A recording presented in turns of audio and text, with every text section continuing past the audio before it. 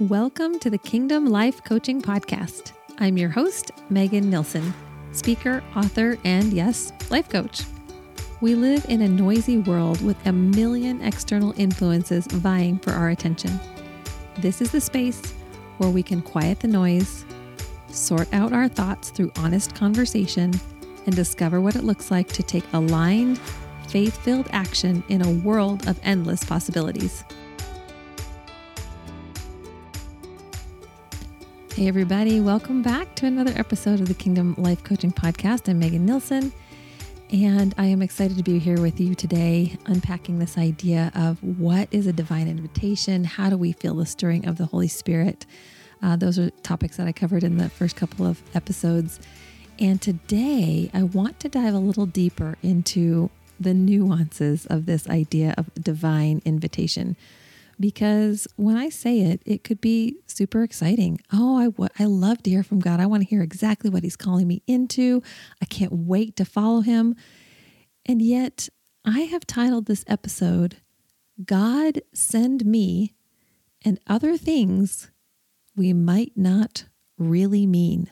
So I laugh because it's one thing in the Christian faith to say, yes, Lord, I'm here. Send your servant is listening. Send me wherever you want to send me. And then the other side of that coin is our very human response and disposition, which is like, I mean, within a certain caveat, within a certain parameter, within like my certain gifts and skills and talents, and certainly within my comfort zone. So this idea of the nuances of following God and into a divine invitation really hit me when I was reading Isaiah 6. And before I dive into that passage, I want to start with a quote from Oswald Chambers. If you know me at all, or if you listen for any length of time, you're going to know that I love reading My Utmost for His Highest, which is Oswald Chambers' devotional, 365-day devotional he wrote in like 1963. And every time I read a passage from that, I just feel like I am just convicted, challenged, encouraged in a brand new way. And this particular quote comes from one of his devotionals, and it says, "The call of God is not for the special few. It is for everyone." Let me repeat. It is not for the special few. Everyone. Whether or not I hear God's call depends on the state of my ears, and what I hear depends on my disposition. So straight out of the gates, Oswald Chambers is challenging us. First of all, he's saying, listen, do not discount yourself. Do not count yourself out of this group of people that can hear God's voice and follow His call, because it's for everybody. The trick is whether or not you are open and willing and ready to receive it. Depends on your disposition, my disposition. So I looked up the word disposition, which is a tongue twister as it turns out.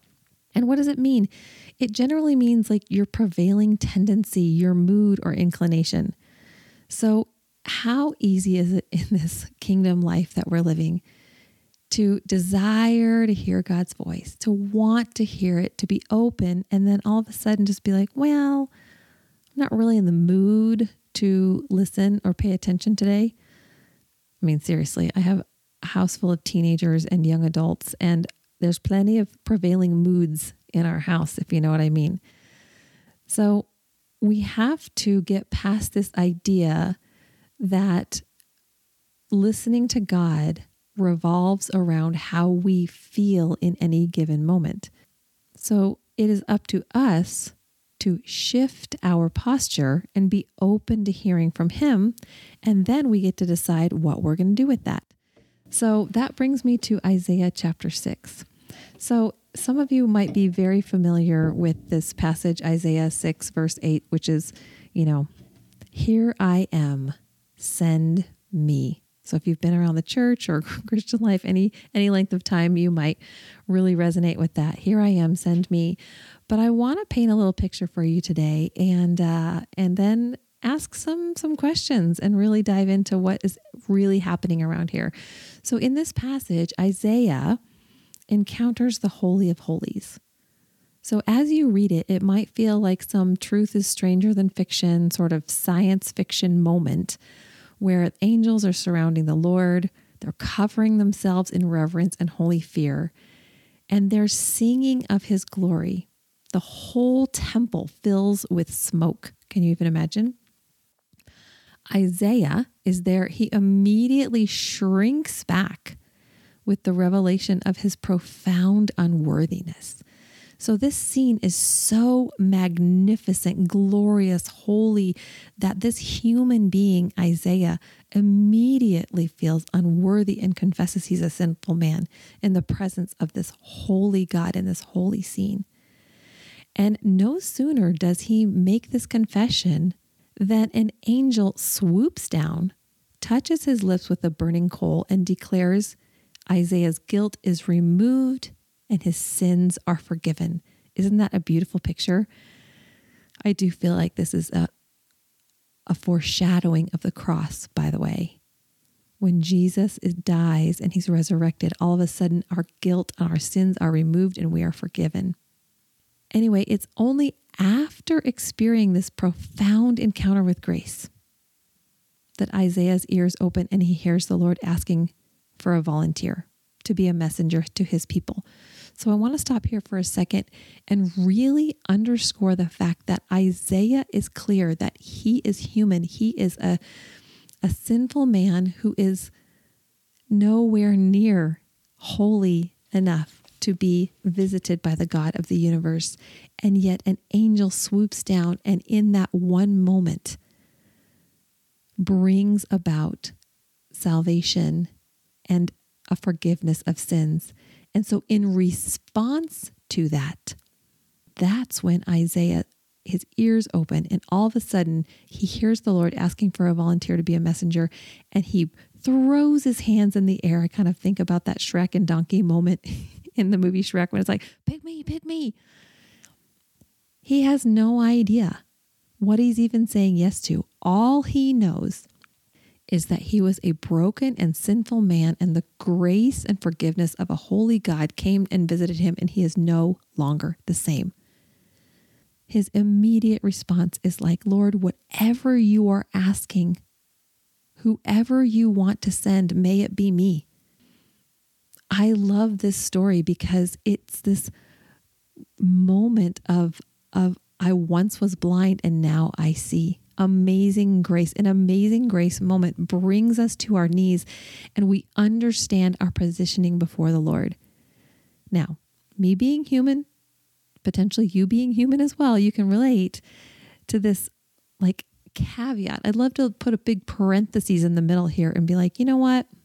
Okay, I understand that I was broken and now I'm saved by grace, and you're wanting a volunteer, you're wanting a messenger to go and speak on your behalf to the people, but my 21st century human mind really would love a lot more details. I kind of want to know, what's the return on the policy here? Is my satisfaction guaranteed? Because I really love to buy things where my satisfaction is guaranteed 100%. What about some 5-star customer service reviews? I mean, what are people saying about it on Google? You know, this whole like obedience to God thing, like how did it work out for them? I would really like to know that before I sign up and quote unquote purchase this journey. So I have to admit that I follow the same line of questioning when I'm speaking with the Lord in my conversations with him. I'm not proud of it, but Isaiah is an amazing model of knowing that the God of the universe wants to collaborate with him and use him. But here's the deal. If you read a little bit further in this passage, okay, so we're at Isaiah chapter 6, verse 8. Okay, then I heard the voice of the Lord and he said, who will I send? Who will go for us? Isaiah says, here I am, send me. So the Lord says, go and speak to these people. Tell them. I'm sure Isaiah's got his pen and paper out at this point. Okay, what do I need to tell them? You will hear, but never understand. You will see, but never know what you are seeing. Make the hearts of these people stubborn. Plug up their ears. Close their eyes.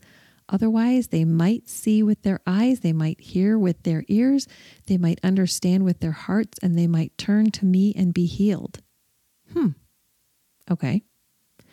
Then Isaiah says, well, Lord, how long will it be like that? This sounds like a pretty rough message that I'm about to deliver. So can you give me some good news here about sort of a time frame that we're talking about? Like, can I tell them it's not going to last forever? And the Lord answers, it will last until the cities of Israel are destroyed and no one is living in them. It will last until the houses are deserted, the fields will be completely destroyed. It will last until I have sent everyone far away. The land will be totally deserted. Even if 1/10 of the people remain there, the land will be completely destroyed again. Dang. I'm sure in that moment, Isaiah's like, oh, great. What did I sign up for? Because this sounds like a death mission. I do not want to be the one that has to bring this to the people. And then the Lord says, but when oak trees and terebinth trees are cut down, stumps are left, and my holy people will be like stumps that begin to grow again. Isn't this a fascinating picture about the life of faith and following God? Isaiah understands his positioning in the midst of a holy and reverent God. He experiences the radical grace and forgiveness of sins and immediately says, yes, send me. And God says, great, this is what it's going to be. And I think a lot of us, at least I can speak for myself, when I think about partnering with the Lord, when I think about following the Lord and this God send me moment, my human mind immediately goes to, but please don't make it hard. Please don't make it difficult. Please don't make me say something that's going to potentially offend people. And yet that is the nuance. That is the balance in which we sit as Christ followers. We will dive into all kinds of things that Jesus said over the course of time that were not easy for the people to hear. And yet these are the messages. These are the things that needed to happen in order for some things to be rewritten, to be righted in the kingdom. At the end of this passage, it says, my holy people will be like stumps. There are times in our life when we feel like everything has been cut down and we feel like just a stump, a shell of a person. And yet the final passage here, the final phrase is, my holy people will be like stumps that begin to grow again. Part of the reality and biblical truth of this life of faith, this kingdom living, is that there are times when the pruning gets so intense and things need to be cut off, things that are dead, things that are upside down, things that are backwards, things that are not of God's kingdom need to be cut out in order for new life to come again. And sometimes when we follow God, that is what we are experiencing. He's like, I want you to follow me into this divine invitation because I've got some things to teach you. I've got some things for you to learn.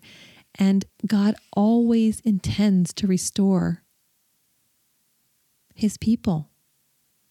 The stump will be a holy seed that will grow again. What would be destroyed will ultimately be made new. Excuse me. And aren't there those moments when we wonder, when will this be made new in my life? How has God restored beauty from ashes in your life? I'm guessing if you have followed him even for a minute on this earth, you know that he can take what the enemy means for evil and bring it into good.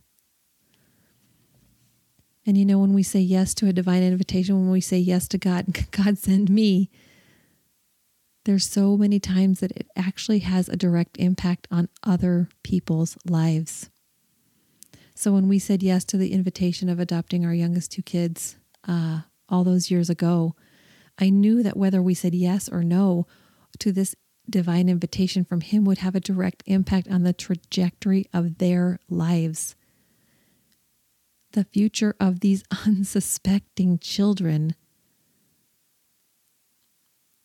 living in a vastly different place, in a vastly different part of the world, their future would be affected by whether we said yes or no. And that was a lot to handle.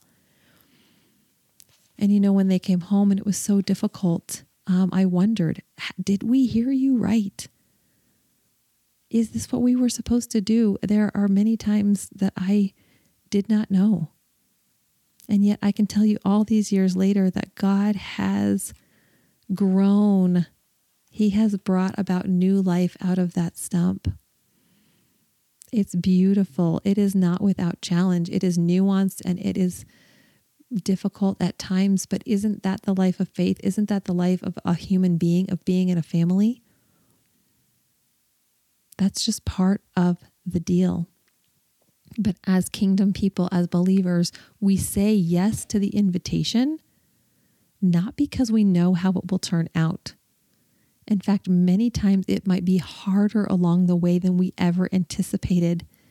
And yet we know we say yes and we step out in obedience because we know ultimately it is good. Ultimately, God is bringing about his purposes on this earth when we say yes to him. And so I want to end with this quote today. There is an author named Jack Deere, and he's got a book that's called Surprised by the Voice of God. And there is a quote in there that I love, and it says, "The clearer the revelation, the harder the task." So before I go any further, this sentence rocks my world.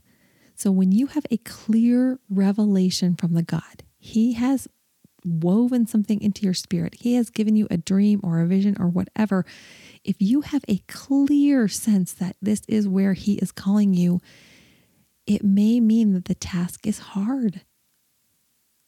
But just because a task is hard does not mean that we turn around and we run from it. As parents, if we are as we're raising kids, if they turn around from every hard task, would they ever grow? Would they ever mature? No. The quote goes on to say, God gave the Israelites the 10 Commandments with the clarity of an audible voice, because keeping the commands of a holy God would be the most difficult task that the nation of Israel would ever face. When God speaks in an audible voice, you can be sure the powers of hell will rise up to challenge that voice. When God speaks to you most clearly, it usually means you are going to go through such a difficult experience that later you will need to be absolutely certain that God has spoken to you. In fact, the clarity of the voice may be the main thing that gives you the power to endure the subsequent testing. I know that was a mouthful, but listen, God is calling us into greater, deeper, more impactful kingdom purposes. That does not mean that they are easy. In fact, they can be quite hard in the natural sense. And sometimes he speaks in an audible voice. How do we hear the voice of God? I personally have never heard the voice of God audibly. I don't think so. So if you have, I would love for you to message me, reach out to me, tell me stories and testimonies of God's audible voice over your life. But I do know that I have felt times when it has been so clear in my spirit as I'm reading scripture, as I'm praying, as I'm worshiping with the Lord, that he has something for me to walk into. And when he is so clear about something, we can be sure that there will be attack against it. We can be sure that the accuser is not going to take to this kindly. And there will be challenging things ahead of us. But when he speaks to us, when God speaks to us, we will need to be absolutely certain that he has spoken. So how do you know when God is speaking to you? Do you write things down? I would highly recommend that you keep some sort of journal or written work of when God has spoken to you, because you are going to, when it gets hard, when the rubber meets the road, when the fire is all around you, you will need to be absolutely certain that you have heard his voice, because that is what's going to give you the power and the endurance and the perseverance to go through the testing. If you are not sure how to hear God's voice, I would love to unpack that with you. I would love for you to reach out. We could schedule a conversation and begin to explore what that looks like. And I would love to also invite you to consider diving into my brand new book called Untangled Faith. How honest conversations with God lead to deeper connections, clarity, and peace. So this book is all about hearing God's voice. And when you hear God's voice, how do you write it down? How do you understand? Is it his voice? Is it my voice? How do I know who's talking to me? So you can go to untangledfaith.com and find the book there, or meganbnilson.com for more information. This book is coming out in the spring of 2023. But I just want to pray for you guys today as we close up here, because I know that some of you listening are hearing, your heart is probably pounding because you know that God is calling you into something that feels very scary on this side of it. And yet, you know without a shadow of a doubt that this is something you are supposed to walk into. How are you finding the support that you need? Surround yourself with people who will encourage you and lift up your chin and remind you of the word that you've heard from the Lord. I would say that there are several things that might keep us from being obedient to this call. I discussed it in previous episodes, but number one would be fear. So begin to write down, begin to explore in your journal. What are you afraid of? Be honest with God. Say, hey, I'm sensing this call, but I have to be honest with you. This is what I'm afraid of. See what he tells you in response to that. Explore the logic. Your brain, again, I mentioned this in the last episode, your brain wants to make sense of things. And when God calls us into things, it doesn't always make sense on the natural level. So figure out what it is that your brain is butting up against. Why are you afraid? And then comfort. Explore your comfort zone. Why is this divine invitation? Why is this invitation into being obedient? Why do I feel like it's going to be taking me outside my comfort zone? Journal about those things. Talk about those things. Do not be tempted to dumb down the voice of God in your life, because dulling it down is an excuse for not doing the thing he's calling you to do because it feels too hard. So, what is your disposition? Remember, the call of God is not for the special few. You can hear his voice. You are called by God, and whether or not you walk in faith and obedience in that is largely dependent on your disposition, on whether you are open and ready to receive, knowing that he has good plans and purposes along the way, even when it gets hard. So the call of God's not for the special few, it's for everyone. Whether or not you hear it depends on the state of your ears, and whether or not you hear it depends on your disposition. So what kind of mood are you in today? Are you ready to walk in faith? See what he has for you? Can't wait to talk more about this in future episodes. Thanks for hanging out with me today. Thank you so much for listening. If this episode challenged or inspired you, I would be honored if you would rate it and leave a review wherever you listen to podcasts so others can hang out with us too. If you'd like to connect at a deeper level, you can find me on Instagram at Megan_Nilson, or head to my website, meganbnilson.com, and schedule a free curiosity and connection call. Let's keep the conversation going.